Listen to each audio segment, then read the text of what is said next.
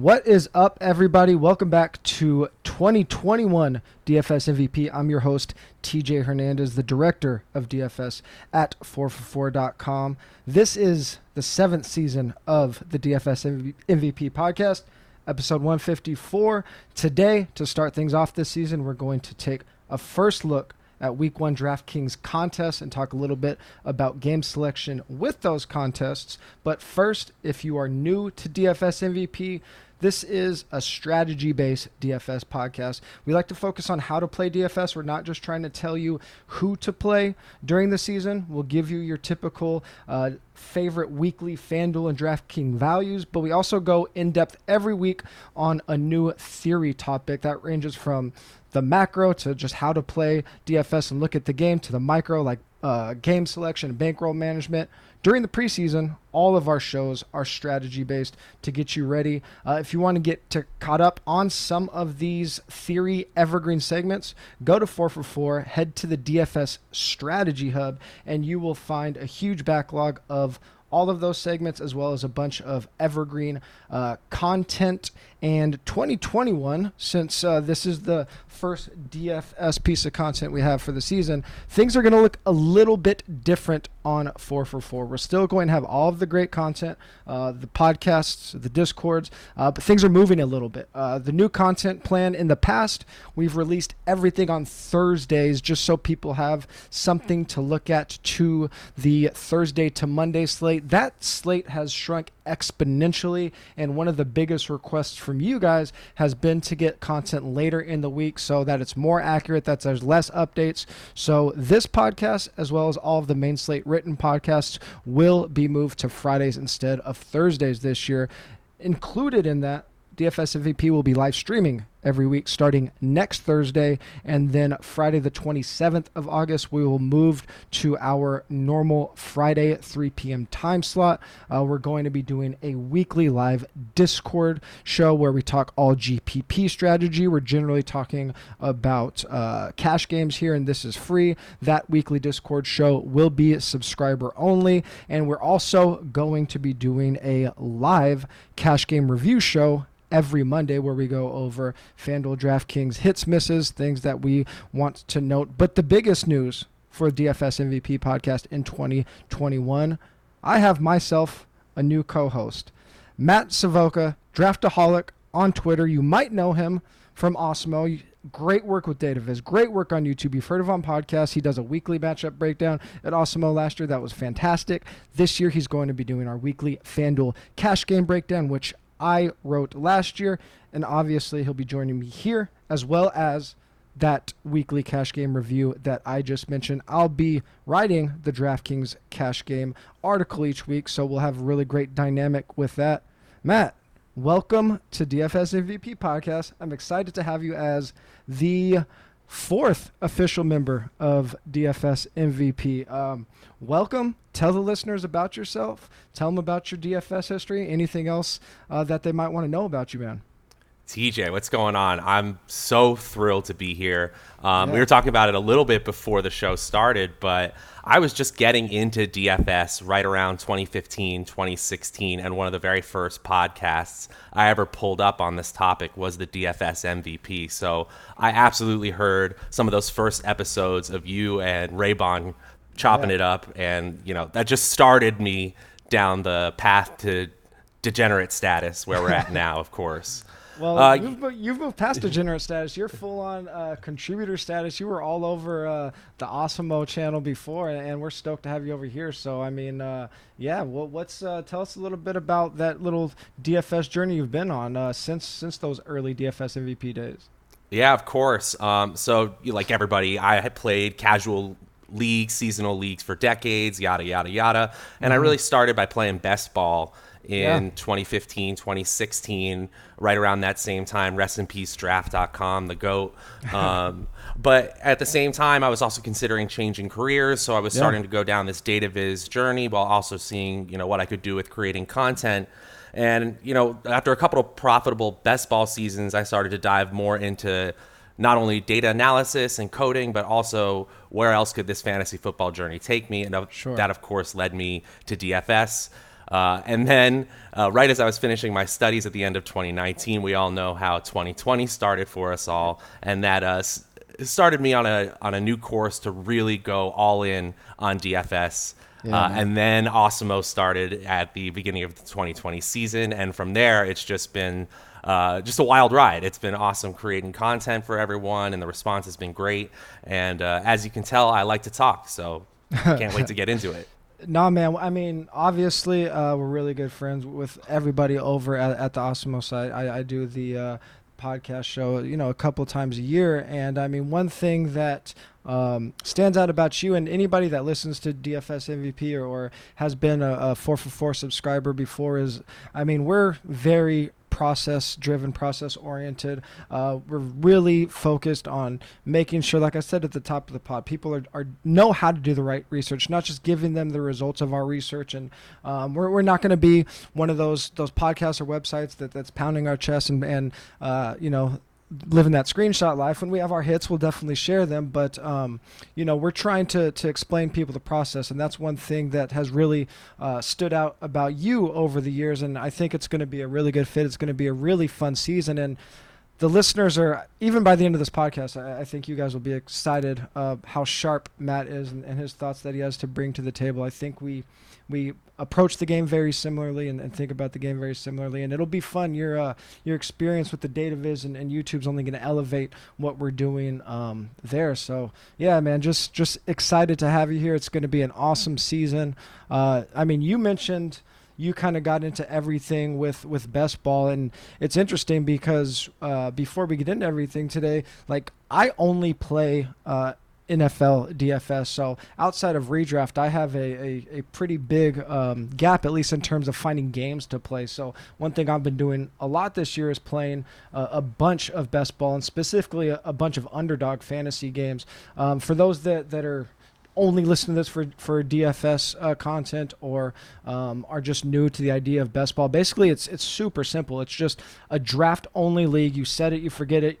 For underdog, you draft your team in a 12-team league, 18 rounds. You get the highest score possible in your lineup each week. There's no trades, no waivers, no lineup settings. And if you haven't played yet, right now, new users who deposit $10 on underdog, you can get a classic or a pro 4for4 sub, and you can also get $25 from Underdog. Just go to 4for4.com/underdog. That's the number 4, FOR number 4.com/underdog. That $25 is really important that you get for the bonus. It's equivalent to one buy-in in this year's Best Ball Mania 2 tournament on Underdog. That is a tournament with $3.5 million in prizes. First place gets $1 million. I've been firing at this contest like crazy, Matt. I think you've been playing it quite a bit. And one thing that I like about best ball, but this tournament structure specifically, is there's a lot of overlap with DFS. I think one of the biggest edges that DFS players have in these type of tournaments is we're used to thinking in terms of edges and being contrarian, and a lot of traditional redraft players aren't in that mindset. So again, as I mentioned, you could go to 4for4 and read a bunch of strategy, whether it be DFS strategy, or go to our best ball section and look at strategy specifically for this Best Ball Mania tournament. But Matt, I wanted to ask you, what are some things that you take from DFS and have applied to this Best Ball Mania tournament? Well, first of all, we got to think about the last few weeks of this tournament as being straight up DFS contests. Obviously, we got to make it there. That means we have to have enough of a floor so that we don't have any of these cratering weeks that take us out of first or second place, I believe, that gets you into the playoffs. But from there, you're going to have to differentiate yourself from thousands upon thousands of entries. And what does that sound like? That sounds like the exact same game we play every single weekend. Yeah. So, you really got to know your contest, know how many people you're ultimately going up against. And so if you're talking about the Best Ball Mania tournament or the Puppy tournament, which that $5 version, which closed up so fast because it was so popular, you're competing against so many people, you're going to have to do some weird things. So you're going to hear on the surface level, of course, you need to create some sort of stack. You need to stack your quarterback with some sort of wide receiver because, as most of our listeners already know, when the quarterback does well, their top wideouts are likely to do well with them. But we want to be making stacks that the rest of the field is either too scared or doesn't want to make. I can admit that I have a best ball mania tournament with Jared Goff and receivers not named TJ Hawkinson. Okay. Because that's the kind of risk I'm willing to take in a tournament like that. If I'm in a standard 12-team league, which I also really enjoy on best ball, or on underdog specifically, I'm not going to be making stacks like that. I'm going to be making much more traditional, higher ADP, your Kansas Cities, your Seattles, your Buffaloes. I like that a lot. We'll get into a ton of lineup differentiation when we get into some deeper segments or articles just on best ball specifically. But I think that's a really good point. How to be different in these best ball tournaments. Like a lot of players are drafted in 100% of leagues, so it's not like DFS where you're necessarily going to get low ownership, but you can get low ownership combos. One that I've kind of been firing at a little bit lately, not a lot, but I think is interesting is when I do have Broncos wide receivers, when it just kind of falls that way, taking some shots at Drew Lock. I know a lot of people think that Teddy Bridgewater is the better quarterback, which he probably is, but Drew Lock might, if this offense is quote unquote unlocked, it might be Drew Lock that does it just because he's the one that's going to chuck it downfield. And if he is better, obviously a lot better than he was last year, I think that's where a lot of the upside of the offense would come from. So just thinking about things like that sound basically disgusting on the surface level, but like you said, that's the only way that you're going to really differentiate yourself. So I mean, just kind of thinking on that level, are there any teams or strategies that you've just thought about that are really contrarian or unusual, or different types of roster builds that people might not be doing that are kind of contrarian? Well, again, especially in these tournaments, I'm not afraid to do unorthodox correlations. And what I mean by that are positive correlations that we don't typically think about. It seems that at this point in most people's DFS knowledge base, they know about quarterback and wide receivers, quarterbacks and tight ends, running backs and defenses. We know those are positively correlated. But running back ones and quarterback ones are highly correlated as well, while it still feels like it takes one not doing well for the other to have their ceiling game. That is true. They often, as a team, perform well, which means that they both do well at the same time. The other one you can take advantage of in best ball is a quarterback and their opposing quarterback. Yes. On the other side of the field have a very high correlation. And because we don't play Superflex DFS most weekends, we can't take advantage of that. But that might be a situation where you break a tie in your draft rankings by going with a quarterback combination that might play each other twice. I wouldn't be afraid to go with the NFC East. Let's say you get somebody like a Dak Prescott, and then maybe you want to double it up with Ryan Fitzpatrick. Maybe you get double shootouts when they meet twice this year, whereas usually those are defensive slogs. Yeah, I think you could do that for the entire NFC West as well, and kind of piggybacking off of that. One thing that I'm doing really late in my drafts is when I'm, like you said, that tiebreaker situation, I'm looking at which quarterbacks I already have and looking for opposing correlations in their Week 17 game. So if I have a quarterback from, I don't have the matchups in front of me, but maybe whoever, I think the Packers and Vikings are playing in Week 17. So if I have an Aaron Rodgers team, I might just fire it at a Irv Smith late in my draft, because that Week 17 is where the big $1 million payouts come from. So that's where we're looking for that upside. So yeah, thinking about those, again, deep DFS ideas like opposing stacks is interesting. I just want to touch on one last best ball thing before we get to the meat of the podcast. One thing that you're doing that's kind of different, this running back dead zone has kind of caught everybody's ear and eye. You got any thoughts on drafting those mid-round running backs, and if you think that's a way to be a little different? Yeah, I have seen a ton of great articles, particularly this season, using the stat win rate or percentage of teams to make the playoffs, things like that. Those are great ways to look at the quality of a player's season. I think it's a great stat. However, there have been specific data sets that are specific to only 2020 that are going to be heavily skewed or skewing player performance or the ideas of win rates in certain rounds. And so this idea of the running back dead zone has started to emerge. And now there's actually been some research that shows that over the last couple of years, it has been worse than the wide receiver. But looking at it, I really think that you just have to decide when the running back tier truly falls off. And sometimes that does fall into the third or fourth round in some seasons. I know this is completely anecdotal, but Todd Gurley, the year he was a league winner, was a third round pick. It almost feels like at this very moment that the minute we hit pick 24 in a draft, we're not supposed to touch them because the wide receivers are so good. And I'm not going to deny the talent of the wide receivers in the third, fourth, and fifth rounds. But being unable to see a scenario where a player like Mike Davis or Chris Carson or David Montgomery returns value or even league winning upside, I think that's an incorrect way of looking at things. Yeah, I mean, I think anytime we're looking at, like you said, the win rate data, like we have to, not necessarily that it's noise, but we just have to be careful with what we're looking at. And anytime we get into these traps where, whether it's DFS or best ball, like just treating these things as gospel and having these hard lines that we'll never cross, it's pretty dangerous territory. But I mean, like I said, we have a ton of best ball content right now, specifically for this tournament.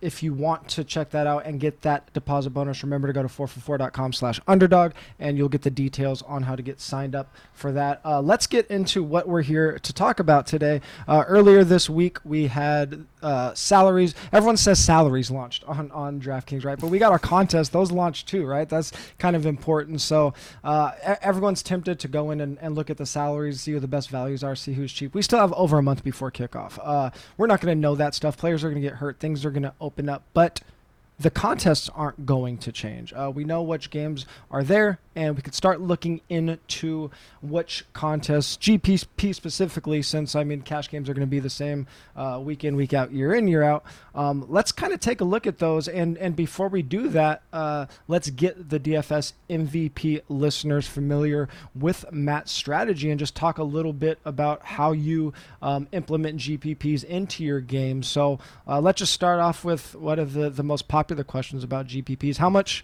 are you playing in terms of how much you're allocating, percentage of your weekly buy-ins or total bankrolls to GPPs compared to cash games? So I put 30% to GPPs with a big asterisk because this is so dependent on your personal level of risk, your overall bankroll, and we're going to get into some of the specifics in a little bit. But right now, there are some weeks where I'm okay taking on a little bit more risk. But as the guide to DFS bankroll says in the strategy hub, I really think somewhere between 70 and 85% of your weekly bankroll going to cash games is the best way to move towards consistent profitability. Now, I know that there is a lot of people who are also just playing DFS to have a little bit more fun with their football Sunday. And in those cases, it might be okay for those people to put a higher percentage on GPPs. But most weeks, when Sunday rolls around, you want to have a really firm grasp of your cash game lineup, feel like you can be ahead of the field, and at that point, you should be able to have consistent profitable weekends, which means higher buy-in tournaments, even better GPPs in your future. Yeah, I think your first point is really important for people to understand because we have laid out like these 80-20-10 type rules before, especially if you are a brand new player or a novice player that you're not sure how good you are yet. Having that game split where your risk of ruin is going to be really low is going to keep you motivated to keep getting better. I mean, there are people who can get away playing GPP only. A lot of those people have been playing for a lot of years. They know very precisely their win expectations, and they also have really big bankrolls. I mean, if you're new and you fire off $100 2 weeks in a row and you lose all 100 of those dollars each week, like, you're not going to have a good experience. So two of the articles that you kind of touched on in the bankroll management section in the strategy hub are articles that I've written. One is on setting goals for bankroll management. The other's on risk management. They touch almost nothing on the exact numbers that you should be playing, but just understand what you're trying to accomplish when you decide how much you're playing. And for a lot of people, 30% is like kind of on the highest side, but depending on exactly what we're trying to accomplish, that makes a lot of sense. So how are you thinking about like that 30%? Let's just say that's the whole week. How are you thinking about how you're allocating that 30%? You have your 30% of your weekly money in play. I mean, are you playing different slates, different game types? I mean, at this point, there's tons of tournaments, right? We have anything from a Millie Maker to a Showdown to a single entry tournament, and those single entry tournaments can range from 100 people to 20,000 people. So how are you navigating those things? Well, I would be the first to admit that the main slate is probably the most fun DFS slate that there is, maybe in any sport. And so while it might be the toughest, and there's certainly such a large amount of people, which inevitably means there's a large amount of sharks there, it's still one of the most enjoyable experiences of my football week. However, I think there are a ton of edges in these smaller slates, in these different slates, and even in possibly these different types of play. Now, with Showdown, I think Showdown is a really, really interesting format, but because it's relatively new, it may not draw in the casual fans, the people who are just trying to spend a few bucks on a Sunday, the people I just described in my last diatribe. So you might have less overall fish, if you would say. But Sure. That doesn't mean that there isn't some edge there, because you're also not having a large amount of people who are masters at that game because it's relatively new and we're still figuring out the edges there. So the short answer is, if you want to maximize your profits at all time with DFS, I think playing anything but the main slate is what you probably end up doing. If you want to have the most fun with your DFS week, I think putting a little in the main slate is the best way to go. Yeah, let's just pretend we're only playing on DraftKings, since that's what we're going to be talking about. Are you going into every week knowing like I'm putting 50% of my tournament money in, say, the short slate, a couple dollars in the prime time, a couple dollars in the early only, or like how are you thinking about which slate you want to play? Let's take Showdown out of the equation just for simplicity's sake. Are you always playing early slate, always playing late slate? Those slates change, like the sizes of those slates change a lot. Like sometimes it'll be 5 teams, sometimes it'll be 10 teams, and then you get into overlap with the main slate. So like, are you thinking about tournaments that are available, players you want access to, all of those things? Yes. The short answer is yes. I'm trying to create a process where I can consistently spin up strong lineups for any slate that begins at any time. Yeah. However, the simple fact of life is we can't always create enough time to create lineups for every single slate, especially when they're all over the place in terms of when they start. And don't even get me started about the changing times of games in 2020. Yeah. So ultimately what we want to do is create a consistent process so that when we get to the point where we're updating our lineups into DraftKings and we've entered our contest, we know that we've done the best strategy possible for that particular slate. And Yes. I think one of the best ways we can go about that is starting, like we are today, from the contest in. You're going to see so many podcasts over the course of the next week or really month about the players. But there is always a little bit of edge to be found in taking the extra time or even entering some of these contests early so that you can spend the rest of your time just working on the players and getting that exactly right. Yeah, I think there is also like I think there's a really good psychological trick to playing multiple slates, and I'll use cash games for an example, but it relates to GPPs as well.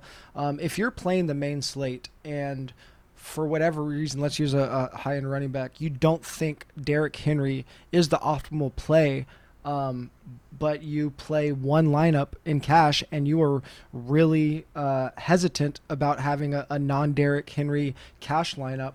I think it's rarely optimal just to hedge for the sake of hedging.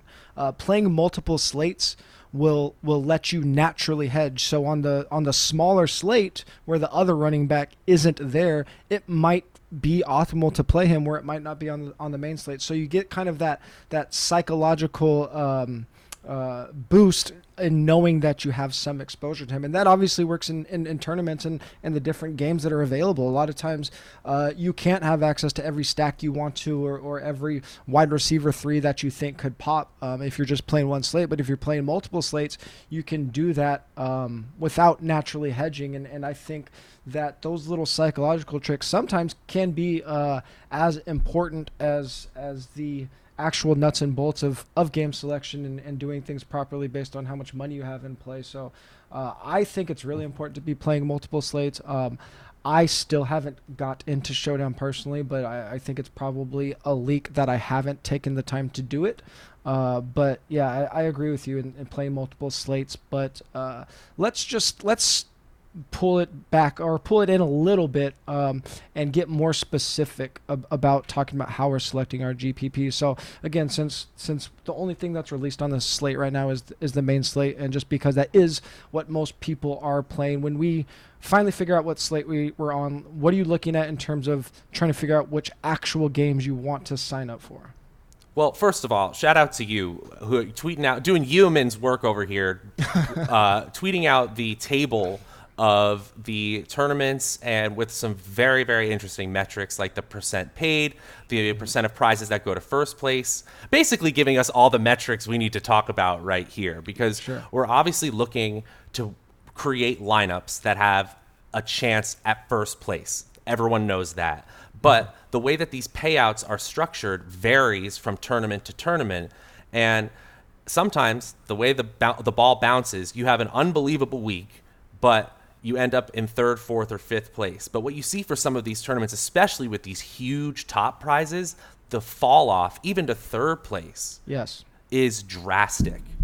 And not to say that winning any money is always good, but we want to find tournaments that have a slightly flatter payout, and I think that's even more important when you're playing with a smaller bankroll, because it's going to boost your confidence naturally to get a high up tournament score and then see your bankroll increase at a solid amount, even if you didn't get first place.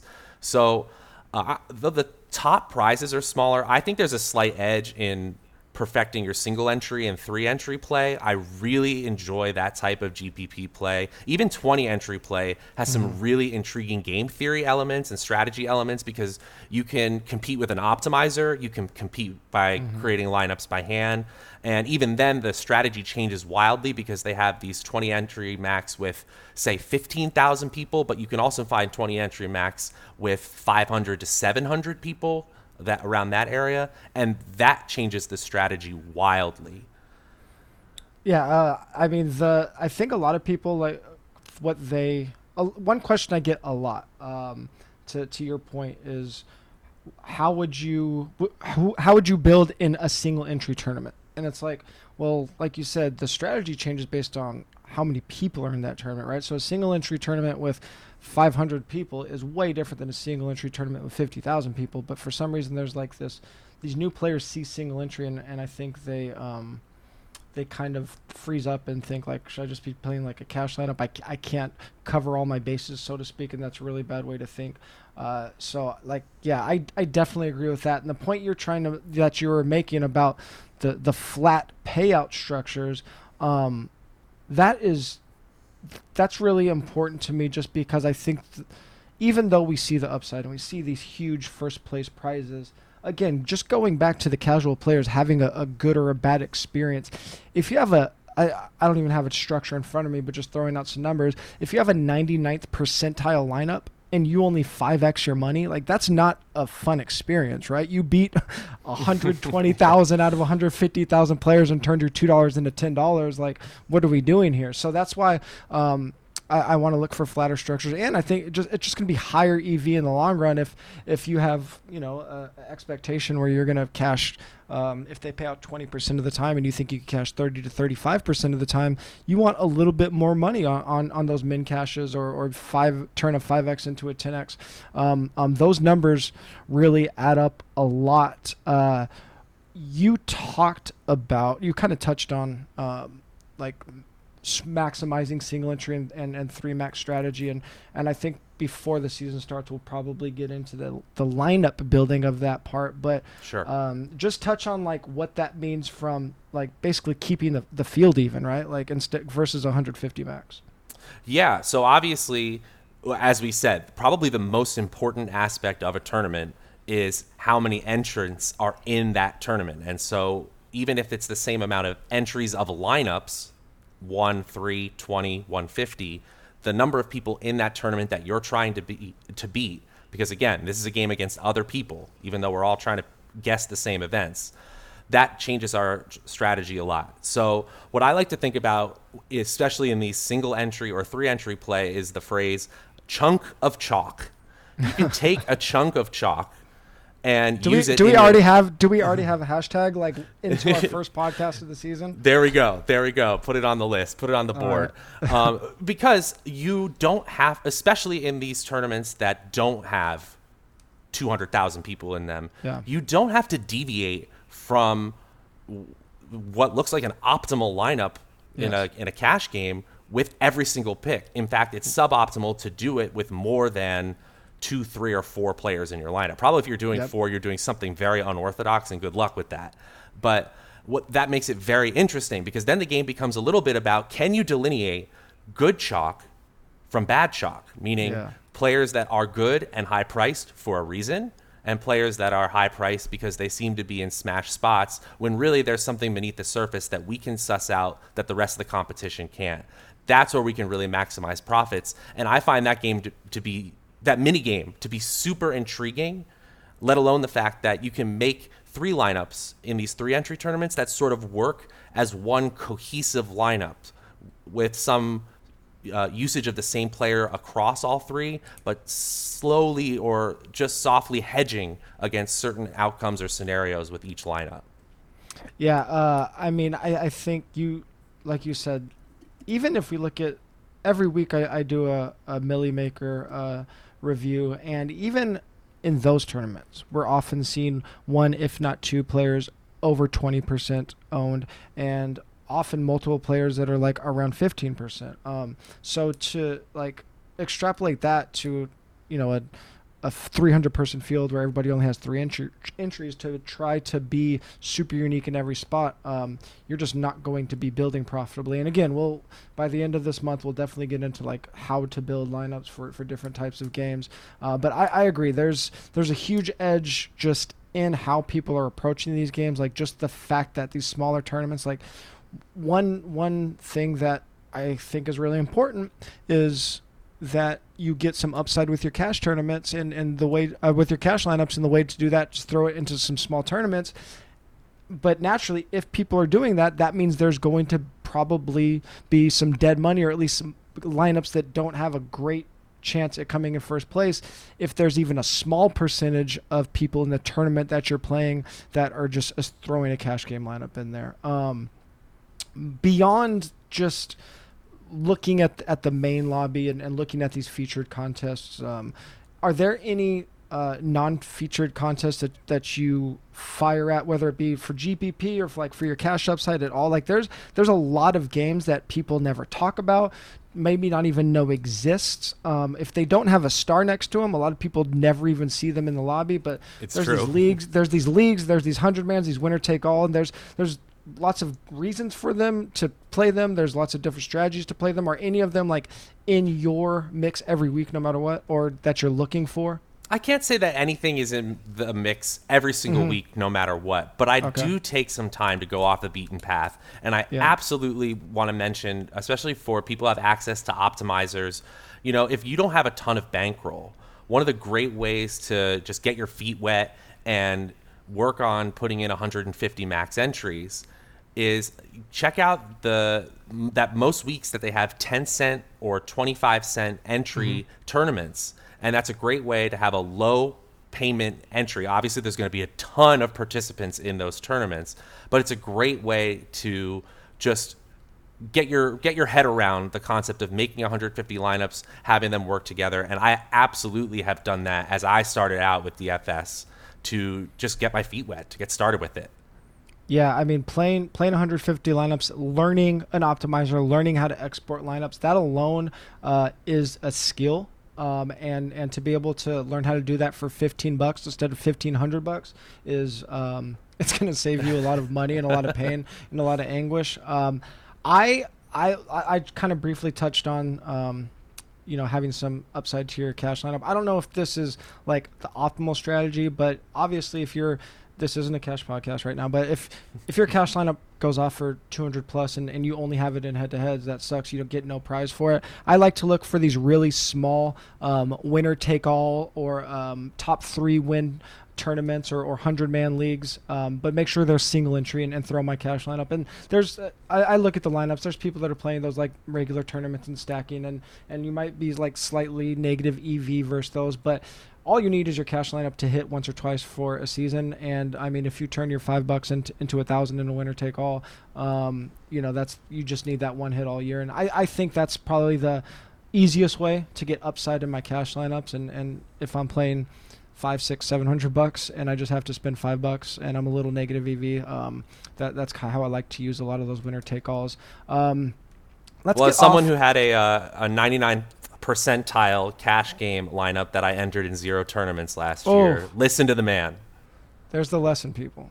I learned that lesson years and years ago, and haven't missed a tournament since. So get the upside on your cash game lineups. Let's get off of our general strategy talk a little bit and just dive into this lobby. DraftKings has its contest out. So easy question. Anything jump off the page to you on the DraftKings lobby? Well, certainly the rake does. And if you are a storied veteran of the DFS world, you absolutely know that as the entry payment increases for a tournament or really any game, the rake taken off by the sites starts to decrease. So I was just looking at some of the data today, and it looks like for week 1, the average rake is above 15%. Up until a $20 entry fee, and it's above 10% all the way up until $100, where it hovers right around 10%. So the simple fact of the matter is, if you are able to devote more of an overall bankroll to DFS, you are going to be in tournaments that the sites are taking slightly less money from. That's just the way it is. That does not mean you can't be profitable by playing in lower entry tournaments. It's just the way things work. That's definitely the first thing that jumps off the page for me.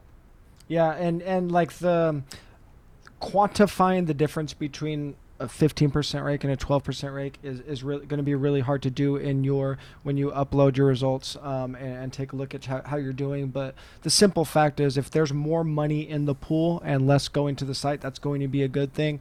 If you can only afford to play $5 a week, it's kind of out of your hands. On some sites like FanDuel, there are beginner contests, but if you are somebody that, I'm just looking at the lobby right now, like if you're thinking about maybe playing the $33 bootleg, but you can afford to jump up to the $15 or the $50 red zone, you're going to get almost a 2% drop in rake. And again, those numbers are going to add up. So similarly structured tournaments, if you can jump up a tier and drop down in rake, that's really interesting to me. The first thing that I saw and that probably everybody saw is that there's 2 milli makers for week 1. Usually it's a $20 milli maker. There's a $5 and a 100. My guess is, obviously I have no idea or inside scoop on what DraftKings wants to do. My guess is that's only because it's week 1 and they can afford, or they think they're going to be able to fill $8 million worth of contests between those two contests. One prize pool is 2.5 million, the other's 5 million. I would guess they would go back to just the regular $20 milli maker starting in week 2, but I could be wrong. No live qualifiers yet. Sometimes they post those later, so keep an eye out for that. One thing that I always notice about DraftKings is that they always have multiple versions of the same contest. So it looks like their lobby is pretty much the same this year as last year, if I can remember. Not huge changes, but I think a lot of people might just like look at the dollar amount look at the prize pool and say that's the game I'm playing, right? So a really good and extreme example right now is the end zone. So if you're at the top of the lobby, you'll probably see end zone single entry with a $250,000 prize pool for $75. You might say, I can afford to play $75. It's only single entry. That's the tournament I'm playing. That tournament's only paying out 20% of the field. 20% of the prize pool is going to first place. Now, if we go scroll down a little bit, there's another tournament. It's called the End Zone. It's a single entry, and it's $75. So on the surface, it looks almost exactly the same. Back to your point. If we sacrifice some upside for structure, you might find some huge edges. So the prize pool in the smaller one is only $50,000. It's only 757 entries, and first place is $5,000. But almost a quarter of the field is being paid out. Only 10% is going to first place compared to 20% in the bigger one, and 10th place makes up 12% of the first place prize, relatively speaking, and the other one is 3% of the first place prize. So just make sure you're not just looking at the biggest prizes for like your buy-in amount, if that's where you're starting.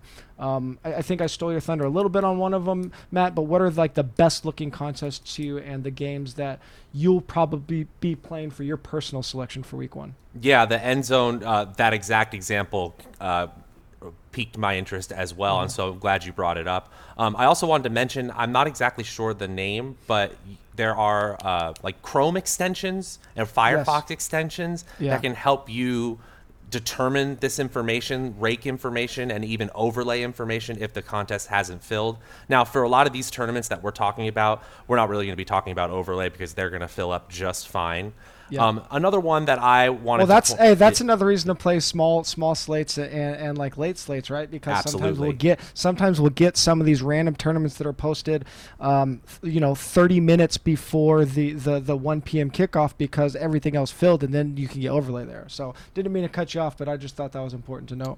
Well, on that note as well, make sure that you check if the tournament is guaranteed or not, because I have also run into the situation where when it doesn't fill, it just drops and goes back into your account, which can be no fun.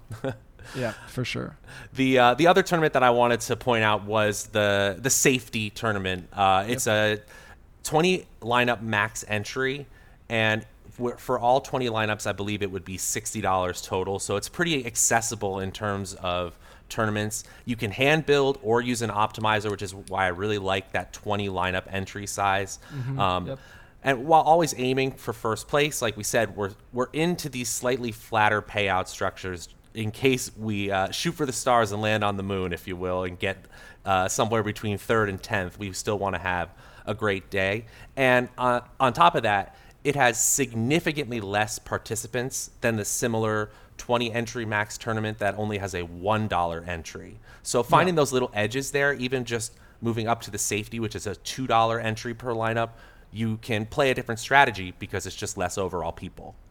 Yeah, just those little those little $1 jumps when you can find the change in structure. It's huge for people starting out. If I'm similar to you, I love 3 max and single entry tournaments. Just looking at some of these higher price buy-ins, the one that really stands out to me is the stiff arm. 200 entries, $555 buy-in. Single entry, $15,000 to first, paying out almost 27% of the field. 15% going to first is a little bit high, but 10th place is 13% of the first place prize. The rake is under 10%. Again, only a 200-person field with single entry. There's a lot of really interesting strategy in those size tournaments. So if you can't afford to play those higher ones, that looks like the one I'll definitely be joining on DraftKings. The Hot Route is a $100 tournament, 444 entries. This one's weirdly sized in terms of the max entries. It's a 13 max tournament. So these are kind of the ones where I don't like being at a disadvantage like you talked about. If I can't max enter the tournament or don't plan on max entering the tournament, I usually won't play it, especially if it's 150 max. But like this one, if I treat it kind of like a 5 max if I only want to fire like $500 at it. I don't think you're losing a ton of equity if your bankroll doesn't let you enter all 13 times. Again, you will be a slight disadvantage to guys that are doing it, but the tournament's only 444 people. Almost a quarter of the field's being paid out. It's a relatively flat payout structure. You can return $5,000 to come in first if you only beat 444 people. So that's when I might, if you're like really thinking about firing a couple bullets but don't want to play in the like $100 milli or something like that, that one looks pretty interesting. Let's just look at one more thing. We talked about the games that we like. Going back, looking at the lobby and looking at what's available for week 1, if you're new to DraftKings and you really have like 20 to $50 to play, what would you suggest somebody plays if that's just their GPP allocation going into week 1? Yeah, I think that is an absolutely fine amount to begin playing. It's not that you can't play GPPs, but we've talked about the sort of small disadvantages, but real disadvantages that you're at when you start at the lower entries. But you can absolutely overcome that, especially by learning about strategy, creating plus EV lineups, and just consistently getting better. But you're definitely in that bankroll building phase of your DFS career journey, whatever you want to call it. You can start to make different, riskier decisions once you have more than that overall 20 to 50 to spend. And you can do that really with one solid weekend. So a more specific thing I would consider is, again, I would check out that safety tournament, although that is a higher entry level GPP, not in terms of entry number, but in terms of there's going to be almost 12,000 participants. I think that's a great way to hopefully get some profitability with your cash lineups, but also take a shot at solid winnings at first place. Yeah, for sure. I was looking at some of the smaller buy-in tournaments. I mean, I agree with all the points that you said, but there's definitely going to be some people that don't listen to us and they just go for that big first place prize, right? And that's all they're going to look at. You can still, if you're somebody that only has $50, $60 to play, but you're hell bent on trying to turn it into $50,000. I mean, you can still look for decent structures. The play action, which is $1 up from the safety that you were talking about, it's a 20 max tournament for $3. The field is huge. 198,000 people, $50,000 to first place, but the actual structure of it isn't horrible, paying out 25% of the field, only 10% of the money going to first. 10th place is 10% relative to first place. The min cash multiplier is higher than 1.5, which a lot of these smaller buy-in tournaments, you're only turning like your $1 into $1.50. So if you are max entering, that can that can build up pretty quickly. One that's always been kind of an okay structure if you are in that like mid stakes tier and want to max enter. The slant is okay. It's $9. It's $30,000 to first. The field is like a little bit smaller than something like the play action, 39,000 entries. They're not paying out a huge percentage of the field, only 20%. That's actually really small, but it is only 10% of the money going to first place. 10th place is still $3,000, and you do double your money if you min cash. So that one is okay.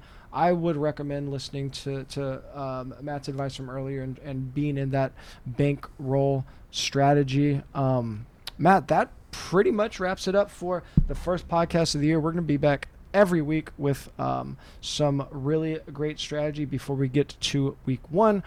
Just a reminder, next week, this is coming out on Thursday the 5th, Thursday the 12th, we will be going to streaming. That doesn't mean we won't be podcasting. Immediately after our stream, it will hit all major podcast platforms, and that Thursday schedule will only be 2 weeks. 27th, which is the Friday, we will go to our normal 3 p.m. Pacific time recording every Friday until shoot, the end of January. Until forever. So, yeah, we are in it now. If you're looking for a way to get access to our DFS subscription, head over to 4for4.com/prizepicks, and you could get one for as little as $20 if you're a new Prize Picks member. Be sure to check out, if you're listening to this right when this publishes this morning on Thursday, look for our analysis for the Hall of Fame game. Tim Talmadge is doing a great write-up on that, and he'll be around on Discord. Discord is subscriber only. His article is subscriber only, so get ready for a Hall of Fame game. There's some really good tournaments for that. Please go on iTunes, rate and review. That's how you can pay us back. If you like the free podcast that we put out, those rate and reviews mean a ton. And if you want more of what we have to say or think, I'm at TJ Hernandez. Matt is on Twitter at Draftaholic. Of course, 4for4 is there at 4for4 Football. We will talk to you guys next week.